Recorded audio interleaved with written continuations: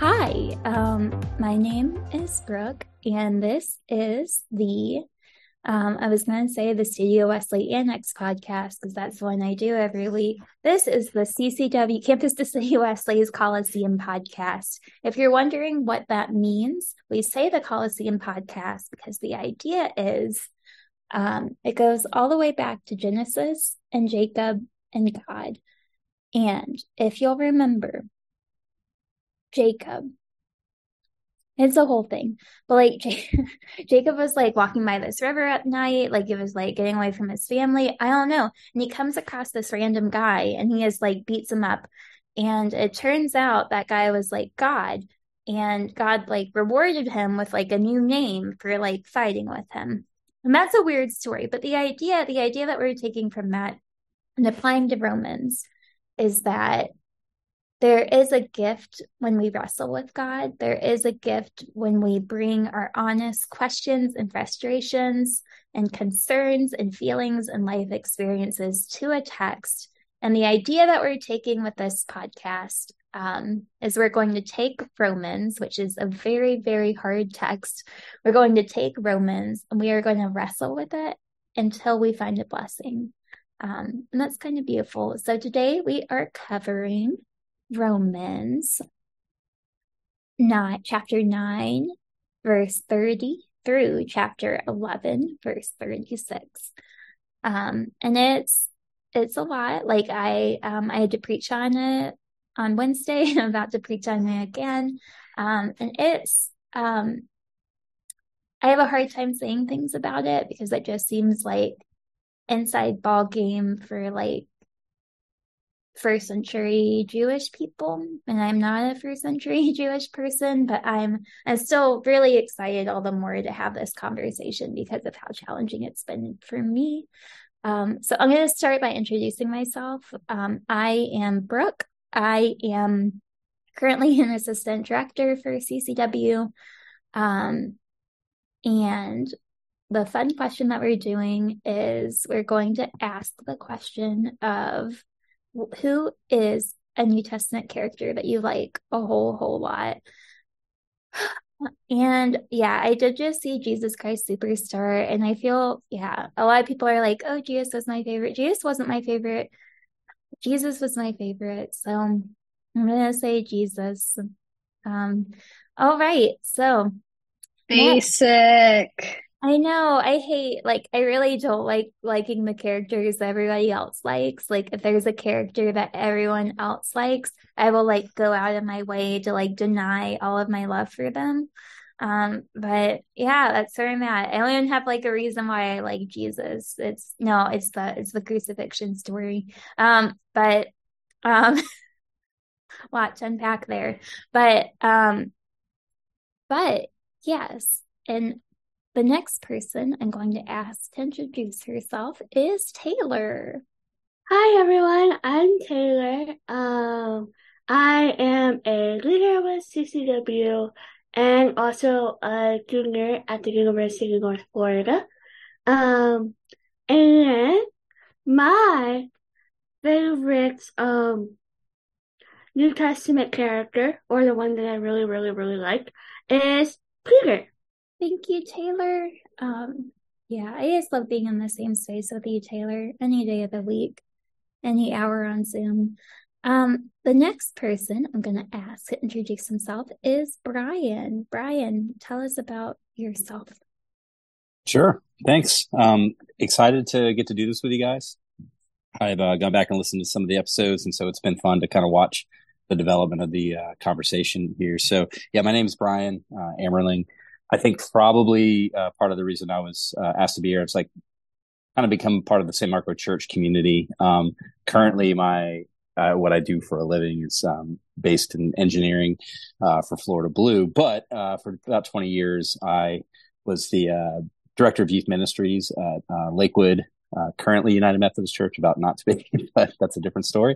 And I was district youth coordinator for a little while for Northeast Florida, in addition to the, being involved with the church. And so had a lot of background with ministry, ended up going to Asbury Seminary, getting an MDiv, because I thought I was gonna, become that quote unquote real pastor, but actually changed my mind, but still got the degree, and so anyway, that kind of is my thing. Married, 2 kids. My daughter, I think most of you know her. She's at the University of North Florida now. Has gotten involved with CCW. My son is a junior in high school, and my wife is a preschool teacher. And so anyway, I'm pumped to get to talk about this. This is actually did an exegesis course in Romans in seminary, and it was awesome. Like, it was just such an eye-opening course. So just to get to chat about it again is really cool stuff. So thanks. All right, and then we have Grace Rogers herself. Grace, can you introduce yourself to us? Oh, wait, Yeah. Brian. I need Brian's favorite New Testament character. Right. Yeah. Favorite Bible character. Right. I don't know, like favorite, but definitely one I identify a lot with. So I love Thomas. And part of what I love about Thomas, and I think it's because I really crave like authenticity and transparency, is like, unlike everyone else hiding out after Jesus' death, Thomas is just straight up like, I'm not good with this. He's out like wandering around, just sort of wrestling with what's going on. And the whole like doubting Thomas thing, to me, I just see it as a positive. Like, he was honest about where he was, what he needed.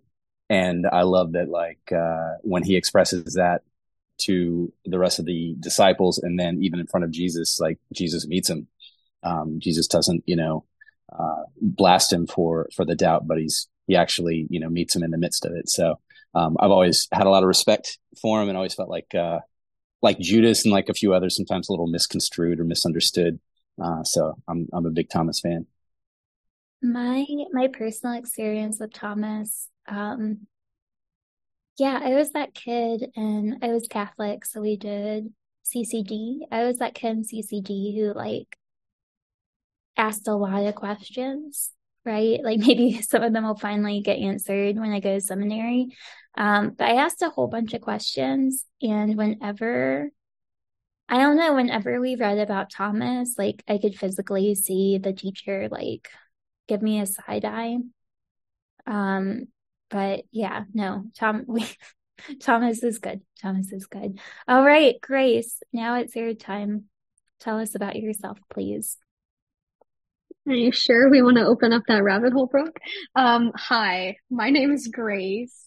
Yeah, I've been part of CCW for a while now, which is wild looking back. But yeah, I graduated from UNF in 2022.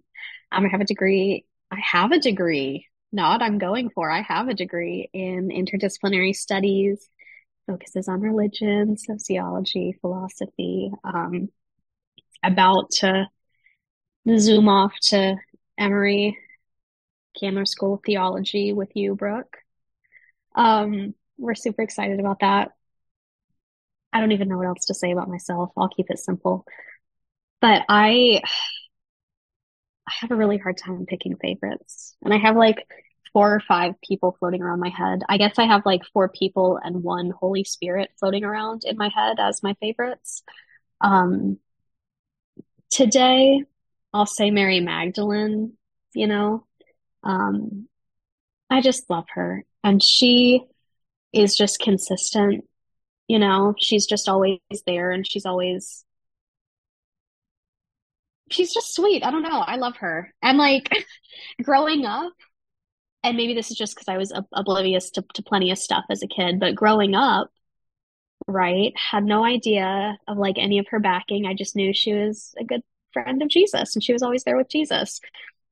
And then you start to learn, and like you learn a bit more of like the significance of Jesus befriending her with her like work.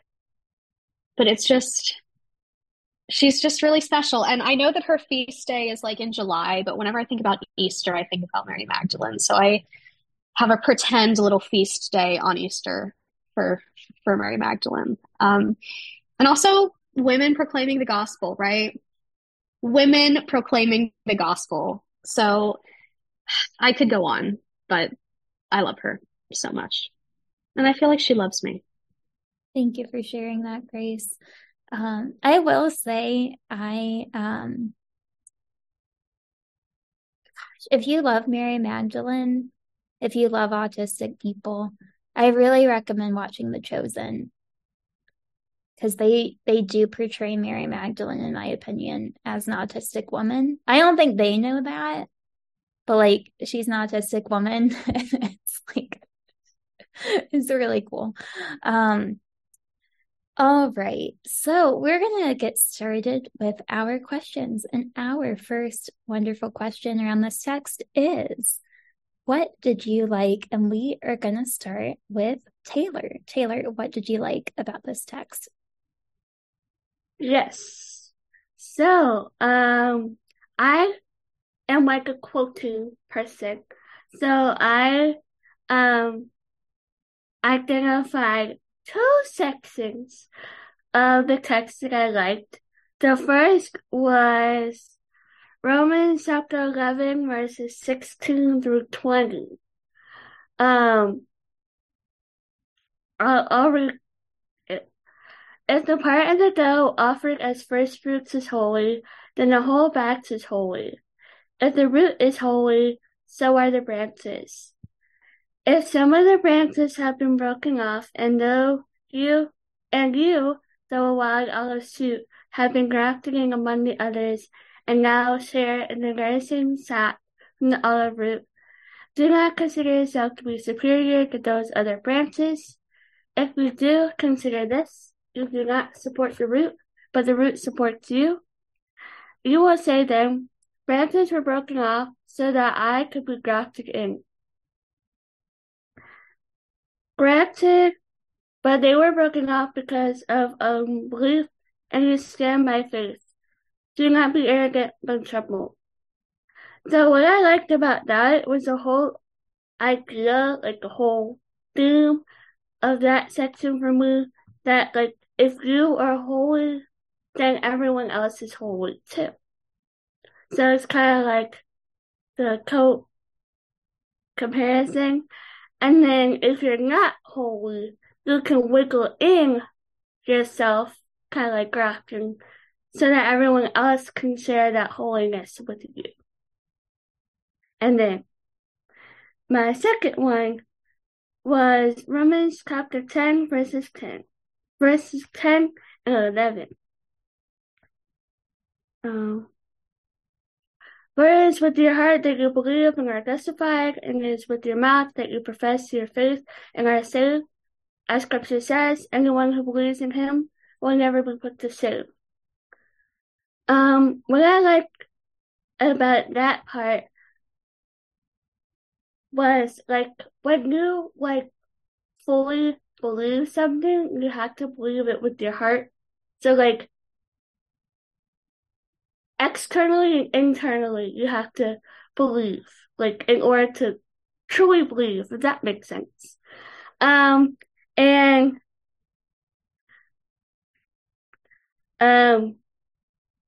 But I think it's also saying that no matter how you believe, God will still love you just the same.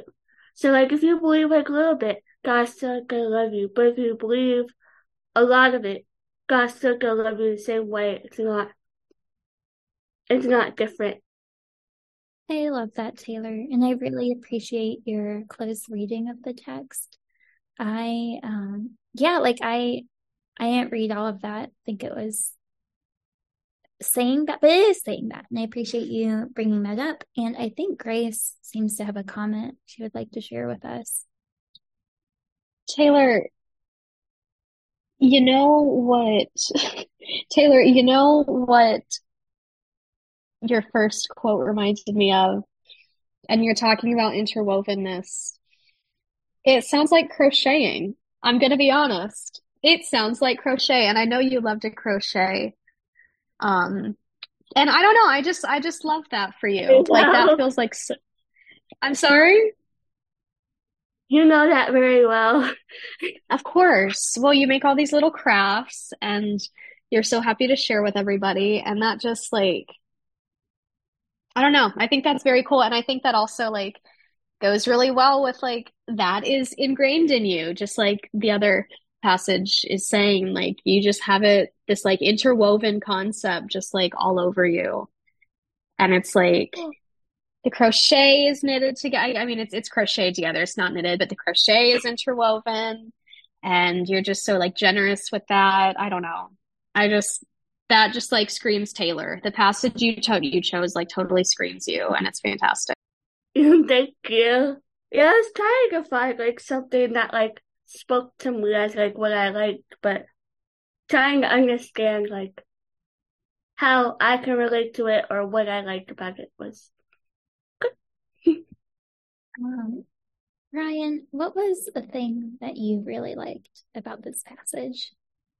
There's a good amount of stuff, but the one thing I come back to a lot with Paul, and you see him doing it here, that is it's interesting because I think we've kind of lost this art form as the centuries have gone by since Paul, which is he creatively uses scripture to make his points and make his arguments. So we see like several times where he's making references back to Isaiah, he makes references back to Psalms, and he's making them say things that if you go and read them, it's not what they say. I mean, it's just not what it's about, and that's all right, because you see Jesus doing that. Like, when Jesus talks about giving the sign of Jonah, to people, and it's like, what are you talking about? Like, you can get swallowed by a fish. And it was the whole, obviously the 3 days kind of thing. But it's interesting because that's such I believe my understanding is kind of an ancient Jewish like custom that you would, part of the talent that you displayed was how you wrestled with the text in sort of these new meanings. And you can see Paul is so is really straining to try and bring together these groups of people, one of whom has like this Jewish background and they've come to some kind of knowledge of Jesus, and this other group that just has no background in any of it, and both seem to think that they're superior to the other. And he's trying to bring them both really to the same table. And so he goes back and uses these texts because he starts talking to the Jewish people. So what is he going to use? He's going to use Jewish texts. And he starts speaking about this stumbling block. And then you go read Isaiah, and he's using it to say like, it's not about works. It's all about faith. And then the passage that he points to in Isaiah is this passage where God is telling the people they need to return to like justice and righteousness. Like that justice is sort of the baseline for righteousness, which you can't have justice by thinking about it. Like it's literally something that's rooted in action, that you take. And later in chapter 11, he references this passage in Psalms, and it talks about may their eyes be darkened. And he's using it to really almost condemn like all, not maybe condemns too strong of a word, but really sort of push at the idea that there's this whole group of people who have been kind of pushed aside as David said that they would be, so that there was room for the Gentiles. And then, but ultimately it'll bring those people back in. But like David is just on the run from his enemies and he feels surrounded. And so he basically, this psalm is a cry to God, and it's also a call for God to bring justice to his enemies. It's not a blanket statement on the entire nation of Israel. And yet Paul uses it in that kind of creative way. And so I say all that to just say, like, I think it's just it's an art form I think we can still learn from. And it doesn't mean just make it say whatever we want, but I think just the idea of being able to wrestle with a text and find new things and see new things, that is like a long-standing tradition. And you see Paul just doing some interesting stuff. And all of his letters, when he goes back to Old Testament texts, there's a lot of creative uses of those texts. And it's fun to watch as he goes through. Yeah, thank you for sharing that. I say something similar in my message tonight, but I'll definitely be like quoting some of your more accurate language around that. Grace, was there anything that you liked? There were quite a few things. Surprise. I really love how this section that we're looking at starts off. So if we're looking at Romans 9:31 and 32, I struggled with how to word the concept in my head, because when sometimes scripture just speaks to you and you get the vibes, but then you try to explain it and it just doesn't work, because it was a moment with you and the Bible and the Holy Spirit, and it was just for y'all. I really love in 31 and 32 when it says, Israel, who did strive for the righteousness that's based on the law, did not succeed in fulfilling that law. Why not? Because they did not strive for it on the basis of faith, but as if it were based on works. And then it comes to the stumbling stone. And it says that I'm laying in Zion a stone that will make people stumble, a rock that will make them fall. And whoever believes in him will not be put to shame. But I don't know, I just really love, like, the law was not gonna work in this way. Like, the stone is gonna make you stumble. You are gonna stumble if you're going about it in a lot of times as Paul compares the old way versus the new way. And fulfilling the new law or fulfilling the new explanation of what Jesus wants for us and what God wanted to do when Jesus came here just isn't about the rules and the regulations in that way. It's not about like regulating, well, did you do this thing? Well, you didn't do this thing. Why didn't you do this thing? And you're supposed to be doing this thing and you just messed up and now you have to go do something to make up for it. And it's less about this, like, your action has to match this other action that you did or did not do. And for me, that is just very fulfilling. And I know this feels like, and we might need to edit this part out. I don't know how this is going to come across again, because the words are tough. I feel like somebody could use this in like an anti-Semitic way, right? Of like, you're doing the law wrong and you're not supposed to be doing it like that because this is the new law. And that's not at all what I get from this. And I think like a simple exposure to a religion outside of Christianity can clear that up really quick. There's a lot of content creators on TikTok, of course. One of which, her name is Miriam, and I just love her.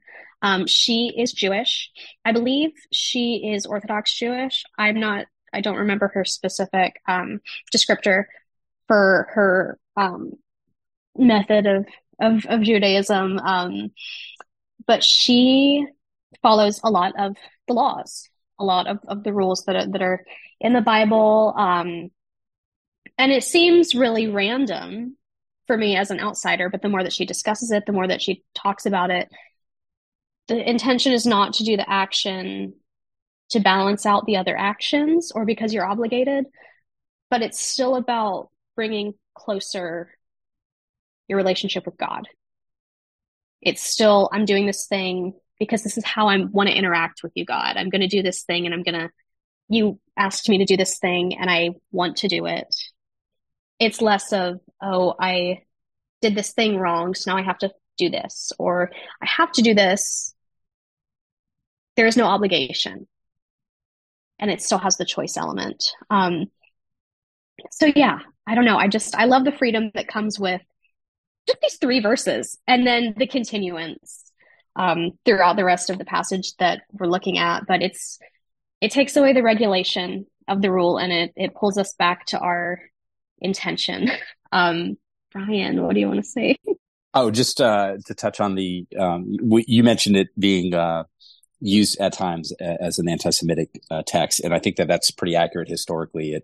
It clearly has been, and I think the beauty of this passage is if you step away like one level from that kind of real specific use of the way Paul is approaching this. What Paul is doing is he's approaching people who are really religious and steeped in sort of this religious background.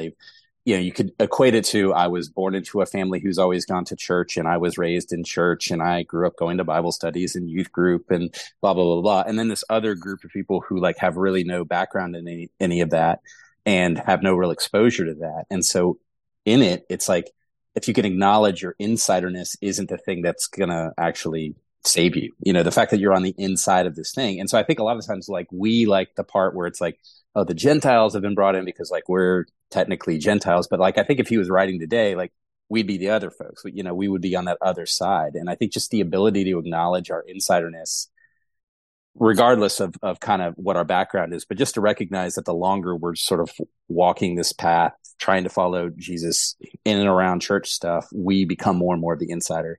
And so to recognize like that, we start to fall on the other side of that text, and to not use this as some sort of bludgeoning tool to our Jewish brothers and sisters, but rather just to recognize this sort of the religiousness that comes in, and it can really bring a bad taste to everything, because it just becomes this sort of like membership card that you carry, and it's somehow makes you better than everybody else. And that's really, not the case at all. So I totally agree with that sentiment. And that was definitely one of the things that I circled back to, several times. Yeah. Well, and even like, as we're closing out the passage, right, we get to 11, specifically for me, 11:18. And it's not about anybody boasting about their specific thing. It's just this like beautiful celebration of inclusivity and interconnectedness. And like, it pulls me back to a body can't work with just an eye and an ear, and the eye can't do what the ear does. And it just like, it is about this interconnectedness, again, Taylor, but it's just about this like interconnectedness. It's not, oh, I'm better because I already got into the club. It's just, we're just all celebrating. We're just all celebrating at this point, or we're supposed to be. We're supposed to be celebrating.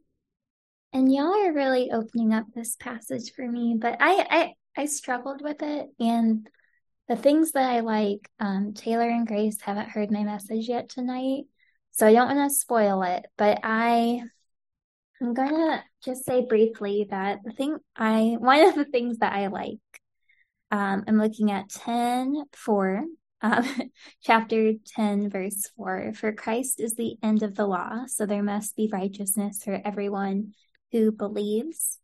This idea of Christ being the end of the law. And I would honestly say that, like, I think that what Paul is saying over and over and over again is that Christ, Jesus, is everything. Like, everything will lead us back to Christ. And like my fun way, I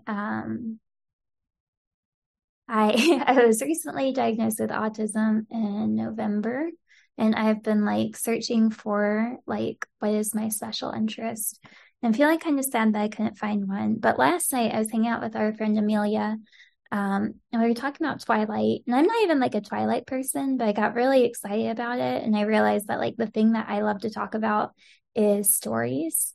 Like, I just love stories. Like, if I know what's going on, like the characters, like that just like makes my day. Like, I love to talk about stories that I know. So I'm just thinking, like, one thing that I say a lot is like A Bug's Life is like the best Pixar movie. No, I say A Bug's Life is like the best movie. I haven't been on TikTok in a while, but back in the day, I think I had like the only Bug's Life appreciation TikTok. But to me, like, really, I love that idea that like even looking at A Bug's Life, right? Like A Bug's Life goes back to Jesus, right? Like Cinderella goes back to Jesus. Star Wars goes back to Jesus. Like anything we do, we can find Jesus there. We can find Christ there. Like Jesus is just interwoven into everything, including something like the law, including something like our laws, even including something like the United Methodist Book of Discipline. And not that like that makes any of these things perfect. I found one flaw with A Bug's Life. But the fact that like Jesus is still like present in them nonetheless. And with that, y'all can't see it, but I really appreciate your laughter, Brian. It's very validating for me. With that, we're going to move up to our next question, which is like one of the ones that I personally love, which is what challenged you? And we are going to start with, Grace just like posted some like anti-grasshopper content that I want to talk about, but oh my gosh. But Brian, could you start us off with something that challenged you in the passage? I can, but I have to ask first, what is the one flaw with Bug's Life? Or will that take too long? We can talk about it later. I'm just curious. It's honestly kind of shameful, and it's actually like in the promotional videos I've watched for A Bug's Life. I think that there is sexual harassment in A Bug's Oh, okay. If It's you been want years more since I've seen it. details about So it's a serious with the objection. ladybug. Yeah, no, Okay, like okay, I okay. heard it and I was like, wow, Well, like I it's didn't one of mean the for my most laughter popular. to make light of that, by the way. I just thought it was interesting. You were like, I No, found no. one flaw. And I was like, that's One amazing. flaw. No. One single flaw. No, I'm sure there's other flaws. So, like I would say A Bug's Life is like basically perfect. But then yeah, if you're curious, if you look up like the main commercial or like promo for A Bug's Life, it's right there. But Okay. yeah. But yes, what challenged you? Yeah. Again, it's a thing that challenges me whenever I read Paul, and it's one of my frustrations with him. Although I think that there's probably cultural elements that I don't understand at play, but Paul tends to remove himself sometimes from the groups that he's speaking to, and so he'll sort of like in this particular thing, he'll kind of side with one, and then he'll side with the other. But I rarely see him use like us and we kind of language. It's usually they and them sort of stuff. And I get what he's trying to do when he's trying to bring these people together. And like even the book starts off with the whole first chapter is just like a giant setup for the second chapter, right? Like the whole first chapter is like those rotten pagans and they're doing all this terrible stuff and they're so gross and nasty. And the religious people are like, yeah, this is great. And then like chapter 2, it's just like, how much worse is it for you? Because you know better and you still broke all the laws, you know? So I get what he's trying to do, but I just like, this is a guy who was like steeped in religious law, who from the book of Acts persecuted and even maybe killed or oversaw the executions of people who were following Jesus. And then sometimes the language that he uses is almost like, you idiots, why haven't you figured this out yet? And it's like, well, maybe have just a little space here, Paul, for the fact that like, well, not everybody has done quite as much as you've done. So maybe don't get too judgmental right off the bat. And then maybe not everybody's been blessed with this, God speaking to them in this like really super clear way and giving them very specific instructions, as to what to do. So at times I just feel like he removes himself, and I just go back to like when I was in ministry, I learned early on like to use us and we kind of language, because it's just the idea of separating yourself and putting yourself above the people that you serve is just, it's sort of counter to the gospel.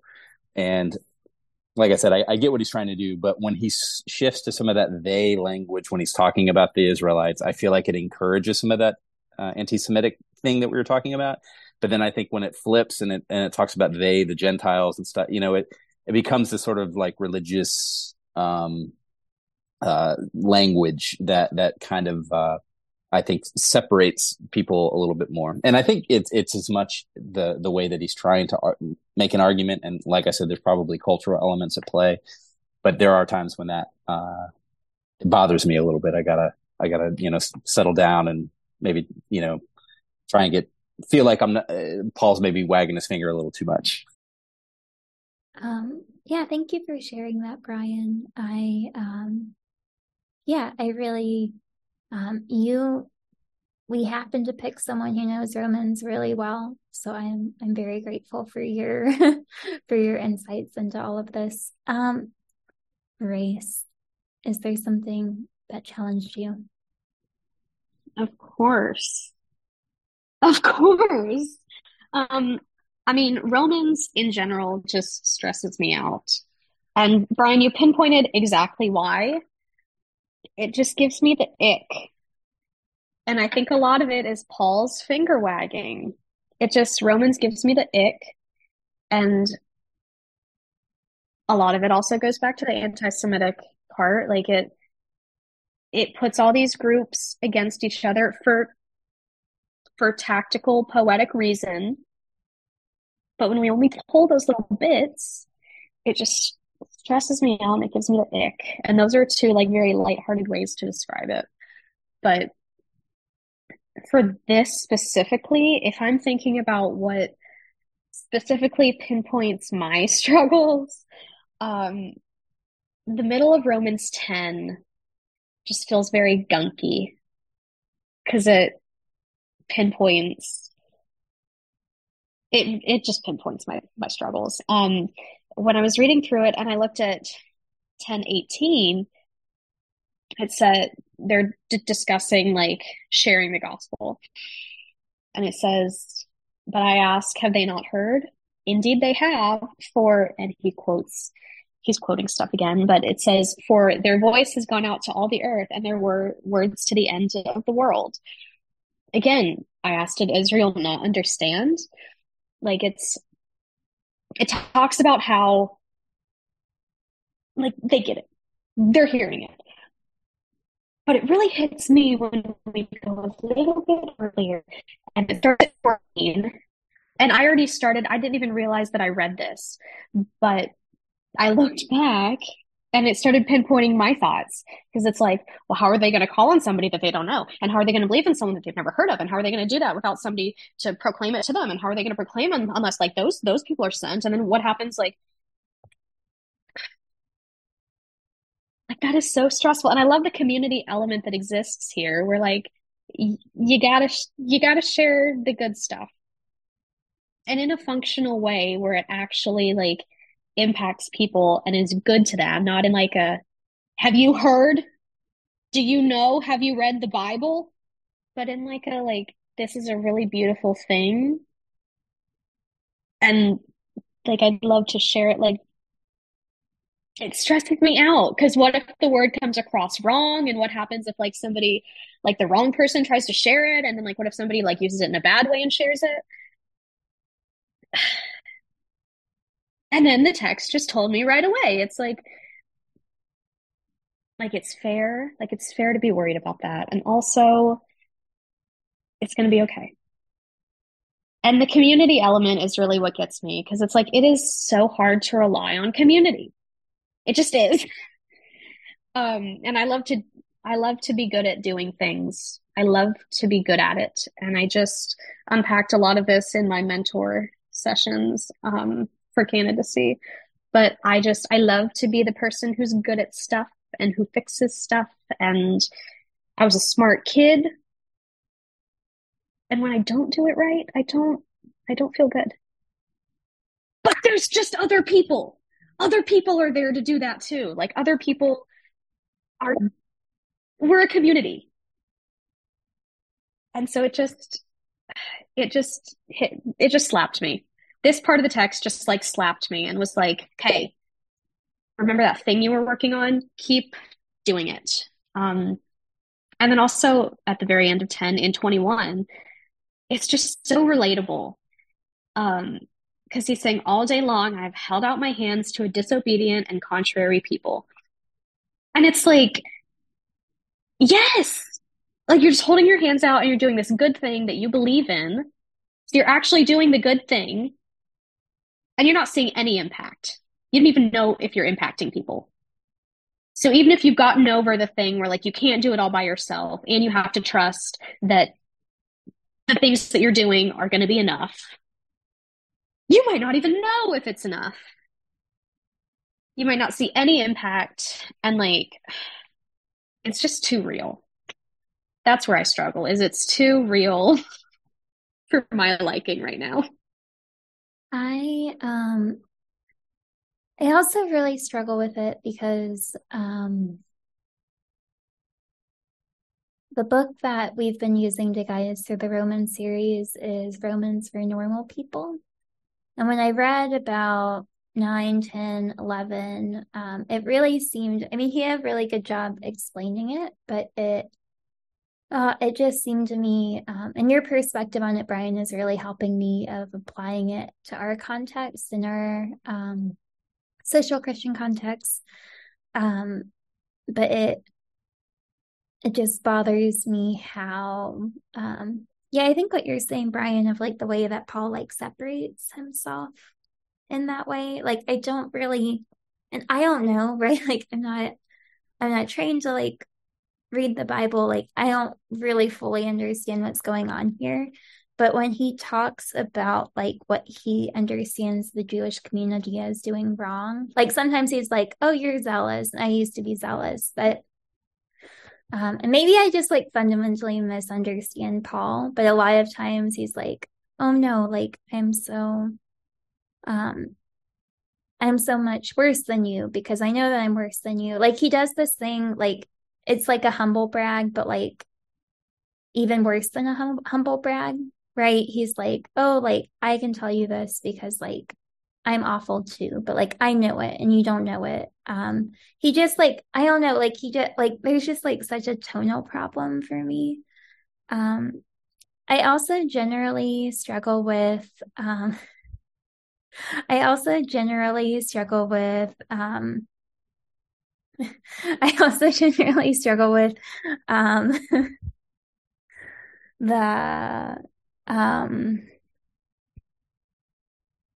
I'm a person who I believe that faith is important. Like to me, faith is important because one, like it gives me so much in life, but I also understand faith as like a way of returning God's friendship.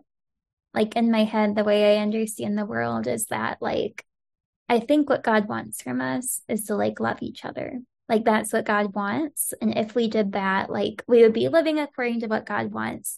But if like humans just existed and we learned how to love each other without like knowledge of God, in my head, like the thing that God would deal with in that situation. And I don't know, but like in my head, I imagine that would make God feel lonely and disconnected from us, like disconnected from this thing that God had made. Um, and so my idea, to me, why I understand faith is important and my relationship with God is like that's one way of thanking God. Like I think God feels thanked and loved and seen when I love other people. I think like God feels fundamentally connected to that. But it's this way of saying like, oh no, God, like I see you too. Like I acknowledge you and like I want you to be a part of my story too. In this conscious way that God values.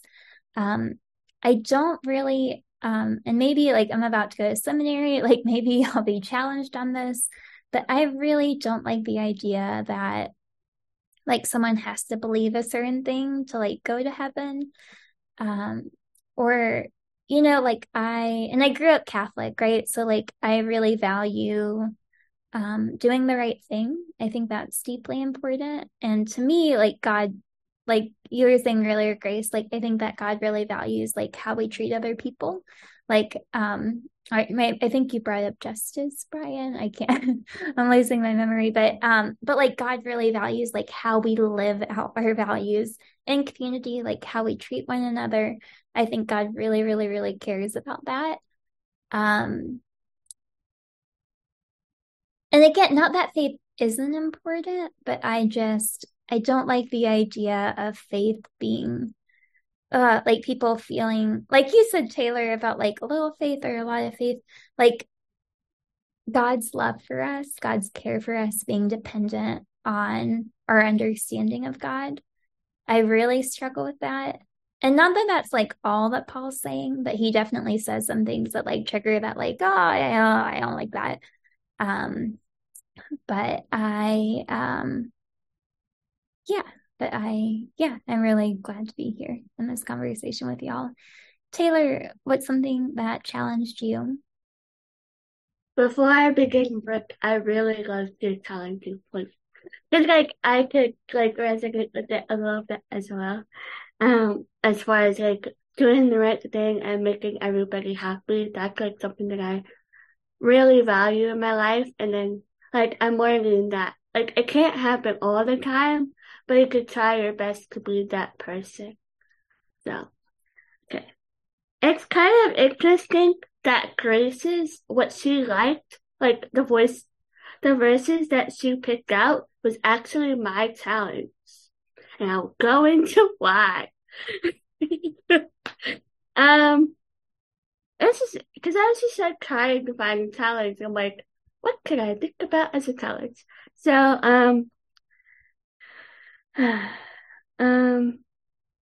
so I'm gonna read it again. Sorry.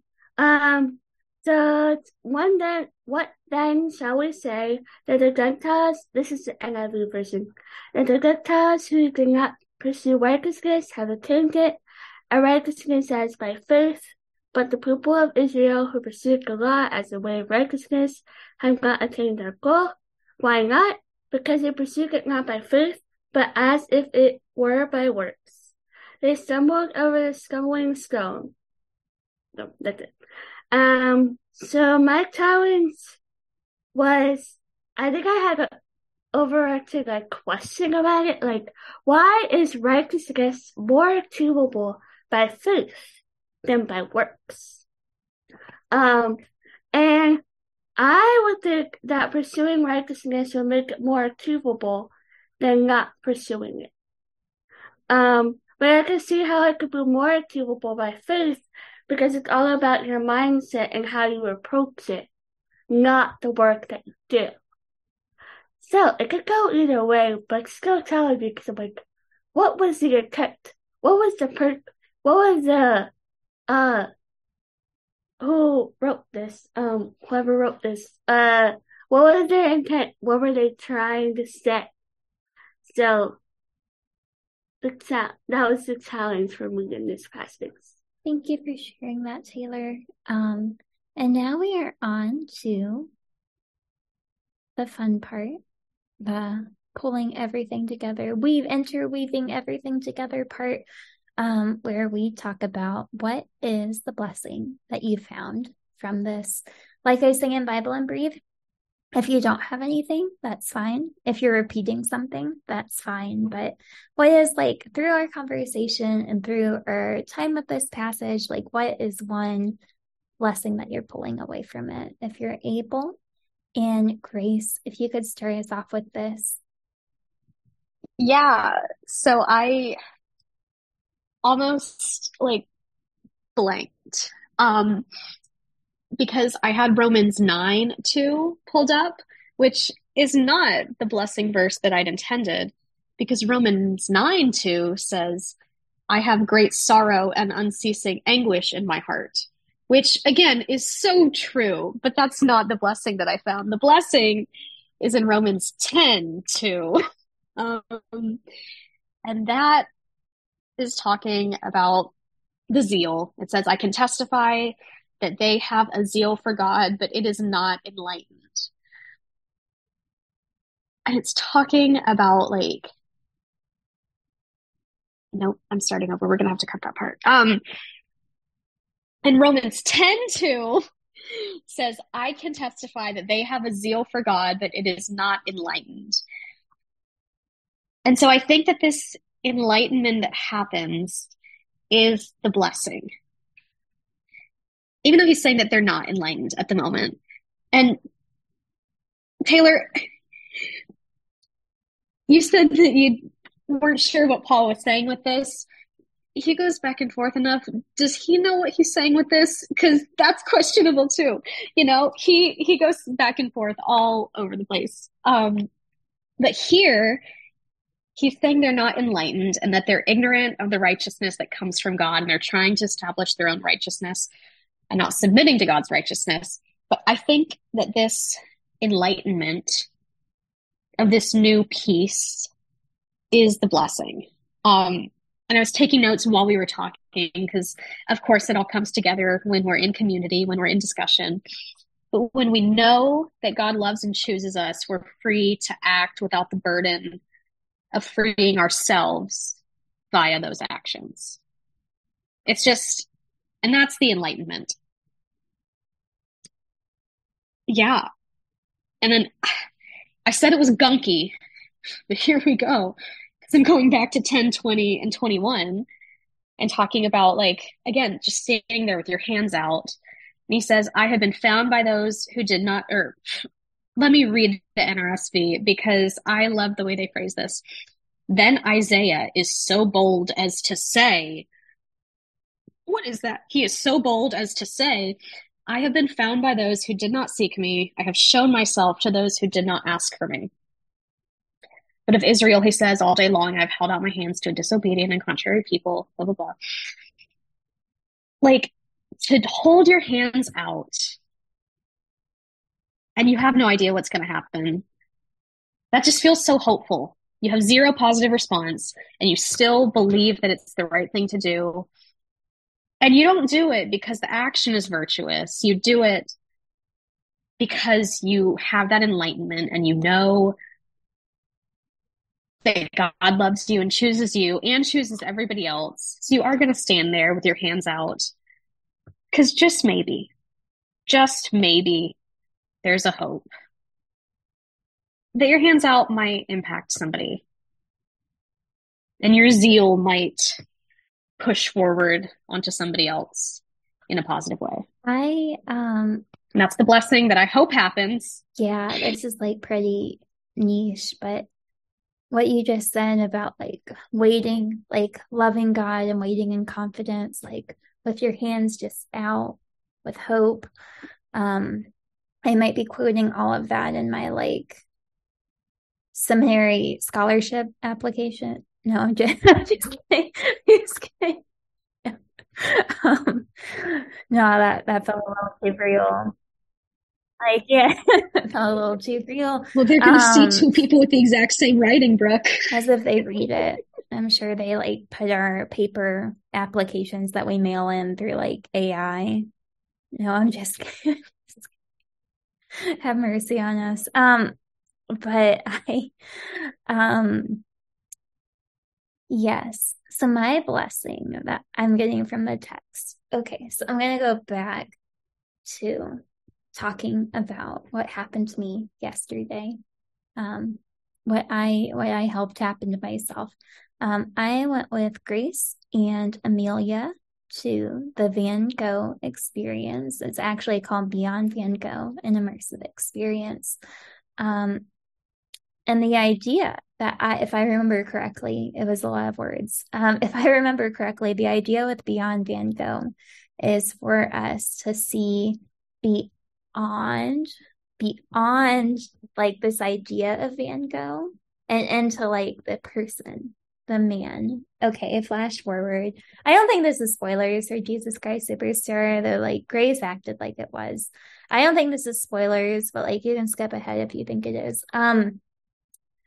We went to see Jesus Christ Superstar, me and Amelia, and Grace, who saw it on Wednesday, was saying to us like it's really interesting to like think about this with the themes of Jesus Christ Superstar. And Amelia and I were like riding back from the show and we were like, what was Grace talking about? But Grace explained that what Grace meant is that, gosh, and I told her I wouldn't quote this because it sounds kind of heretical. But she said that like the idea of Jesus Christ Superstar is like Jesus, Judas, like they're just men. I don't think, just to clarify, I don't think Grace is like denying Jesus's humility, but it was really like emphasizing the humanity of these two characters that I think we make missing a lot, like the man, the myth, the legend. I think with some of these people like Van Gogh, Judas, Jesus, like we can let the story and the myth get so much bigger than that person and like what their experience was and the way that we connect to them person to person. So from this conversation, I'm really thinking about, and it's not like I'm not a person who's inclined to do this, right? Like I'm a person who's inclined to like, just like leave all of Paul's letters behind because I'm like, oh, like he was a flawed human being and it doesn't really seem relevant to what I'm doing with my life. Holding that idea of like, yes, Paul is human. And yes, like I agree. Like when I read him writing back and forth, right? Like it's like he'll say this, he'll say this, he'll say this, he'll say this. Like to me, reading personally at this time, it's like, I don't know if he like knows what he's quite saying yet. Honestly, I'm going to talk about this tonight in my message.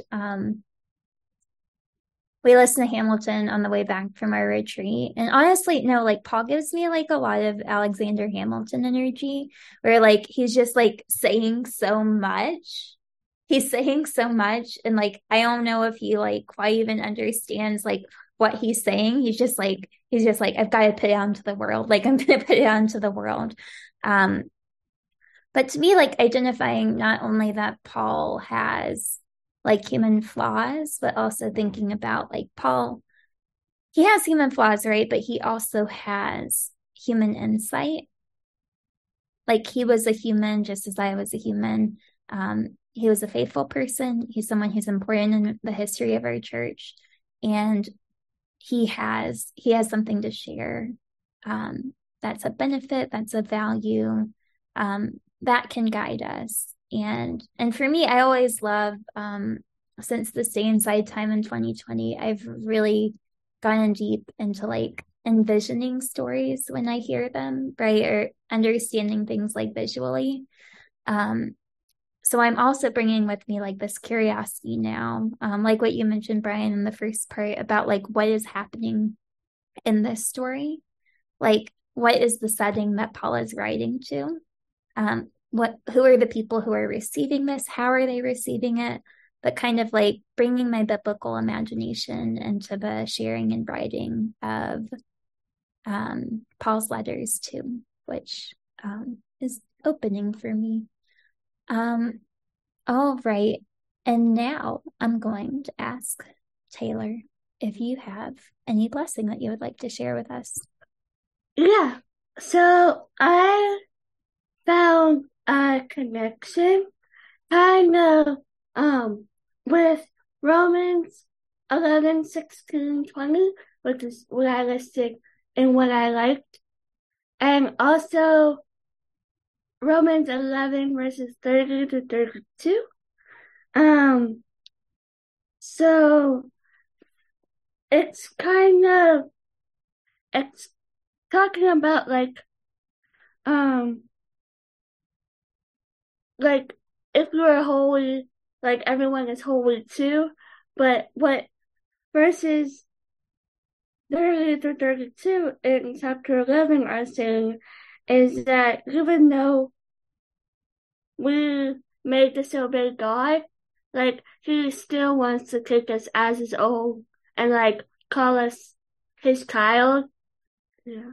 I think that's my blessing, like seeing the comparison that like if you are holy, then everyone is holy, and then or like you can like work yourself in to make yourself holy, and then if you disobey God, God's still going to like show himself to you and like make himself known, but he's understanding that you will take him as you are and like you will do with him what you want, kind of.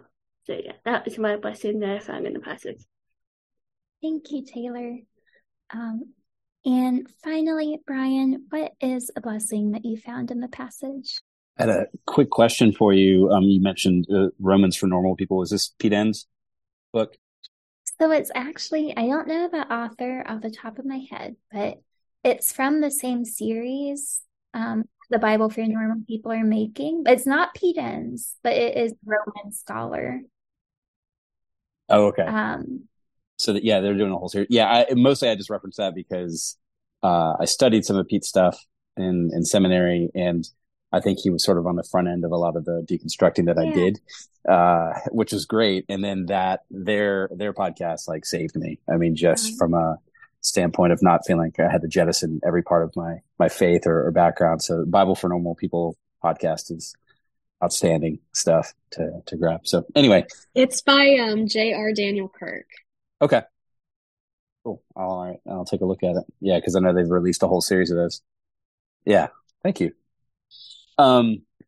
So blessing, it's kind of a bigger thing, and I'll try not to get too lost in it, but it's something that over time has given me a lot of encouragement.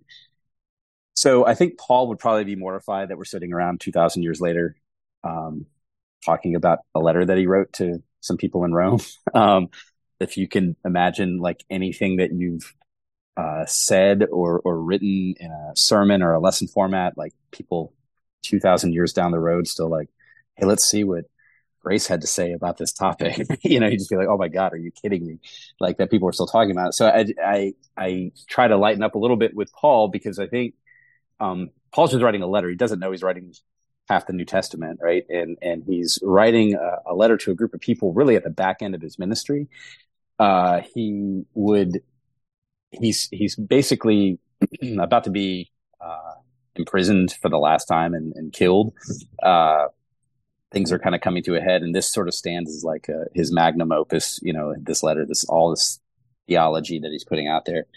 And I think so much of it is him trying to squeeze so many things into like one last like hurrah, if you will, is sort of the way I look at it. And it's the blessing is that it reads like it's a developing theology, right? Like it's not the final word on all of it. It's Paul trying to make sense of a thing that he was handed that he thought was set and done and finished.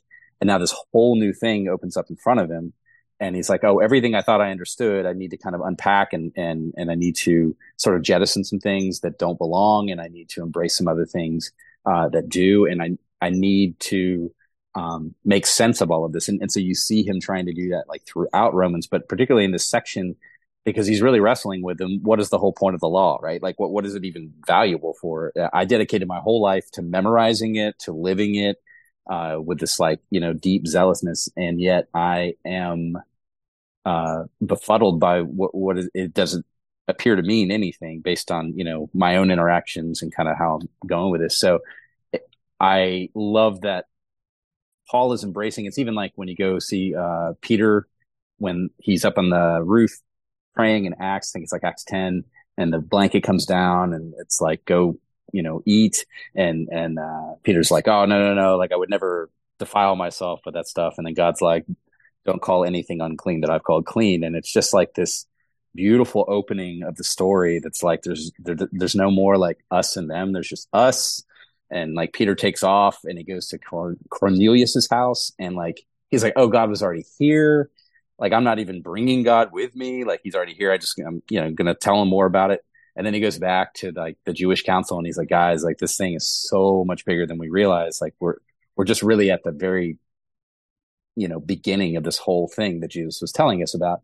And so you see Paul like trying to bring this salvation theology, this Christology, like however you want to look at it together to make sense. And I think a lot of times for a lot of us, and having been around church like most of my life, we're handed Romans and we're handed the Romans road of like these out of order, out of context verses. And this is all really it takes, right? And then Jesus is kind of like ignored in terms of the Gospels, right? You just come to those later, but like this is how you get saved is what Paul said. And I just think Paul would probably be like, what are you talking about? You're going to start with me? You're not going to start with Jesus? Like start there and then come read some of my stuff later, And so I think a lot of that, and I'm sorry, I'm kind of meandering a bit, but I love the idea that the final word hasn't been said yet and that there's still new understandings and expressions of what Jesus is doing in the world. And that the more space we make for that, I think the more room we leave for grace and for love and just recognizing inherently that we just don't have all the answers to all of these things. And, just as like these ancient people sometimes looked at the law as sort of God's final word on things, but really it's a developmental theology. It's a movement towards a goal ultimately of God's justice and God's righteousness and God's grace and God's love being poured out on everyone. And so I love that you can see Paul just wrestling with this and trying to make it make sense for a group of people, but also trying to like leave some space that this isn't the last thing to be said about this. This is just a thing to be said about this. And that there's space like for us 2,000 years later to still have a conversation and to still kind of bring some new things to the surface and still understand salvation in some really new and like fresh ways. And so one of the other blessings was going back listening to these episodes with you guys is like clearly the culture that you guys have created in this ministry is one where people can just share like doubts or questions or like struggles freely and safely. And like just how beautiful that was to like hear that right off the bat, because like a lot of what I did in youth ministry was try to cultivate that, create a safe spot to share those sorts of things. And it wasn't always cherished by folks. The youth did, but sometimes people are like, oh, the kids are asking too many questions. And you're like, no, this is what they should do. This is like, should be the safest place. And so the leaders that I served with and stuff really embraced that. And it was such an important thing. And so I just feel like the people who have given me the most permission to like ask questions, like are the people who have helped me to grow the most. And so that was just such a blessing to see like that there is a ministry at work where one of its core like things is like, you're safe here and you can ask, you can talk, you can share. And what we are really looking for is authenticity and honesty versus, some sort of like made up, pretty form of Christianity that doesn't maybe show all the warts, if you will. So anyway, that was another blessing, just catching back up with what you guys did. So I really appreciate it. Thank you so much for saying that, Brian. I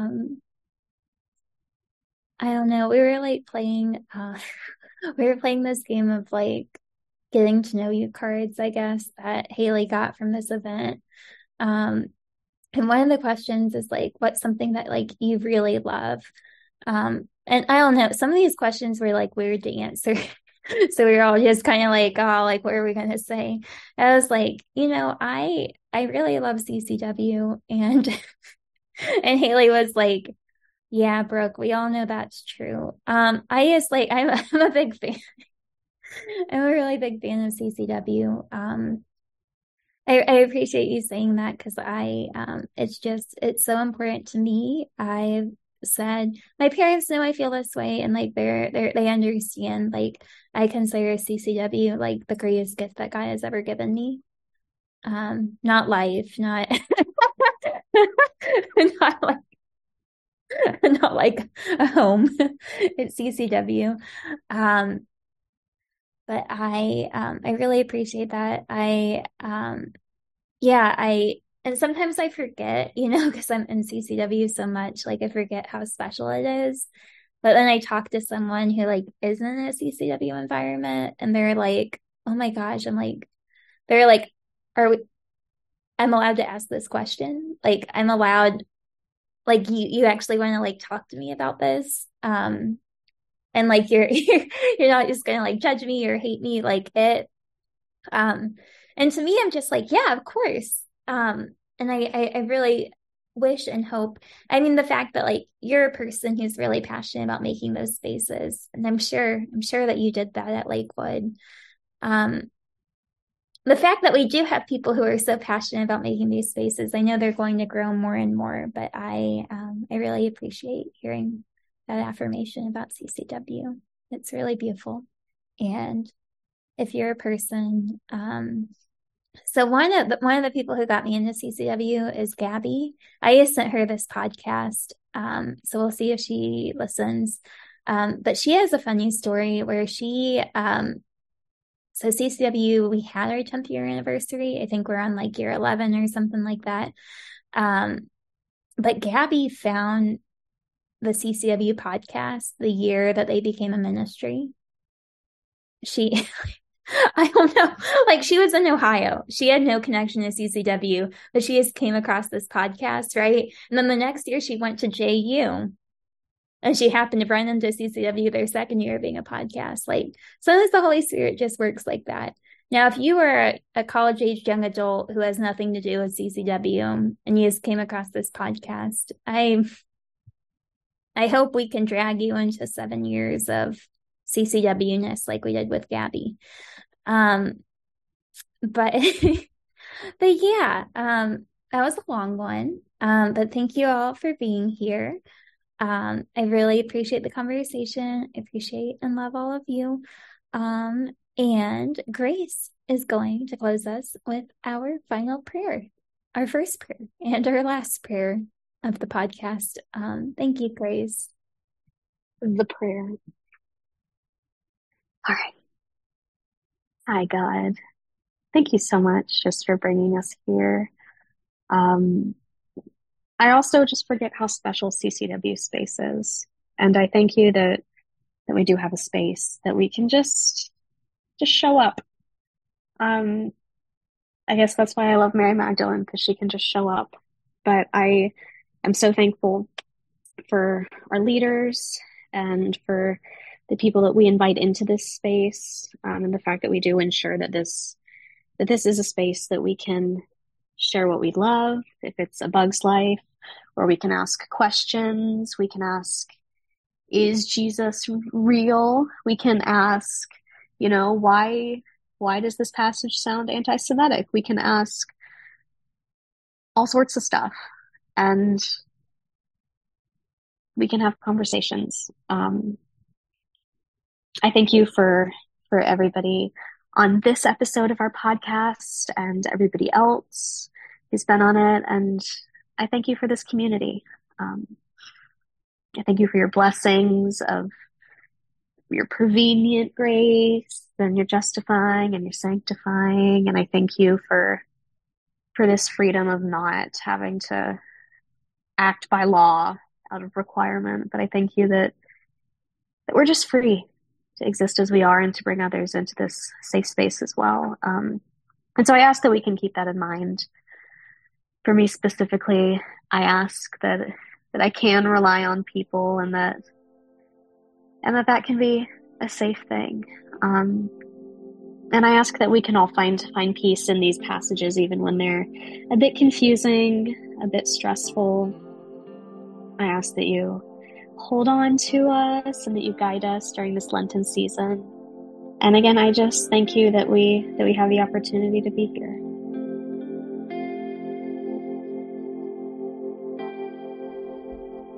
The Coliseum Podcast is a production of Campus to City Wesley, serving college-aged young adults in Jacksonville, St. Augustine, and Northeast Florida. Thank you to our host, our guests, our production staff for their work on this episode. We'll talk to you next week.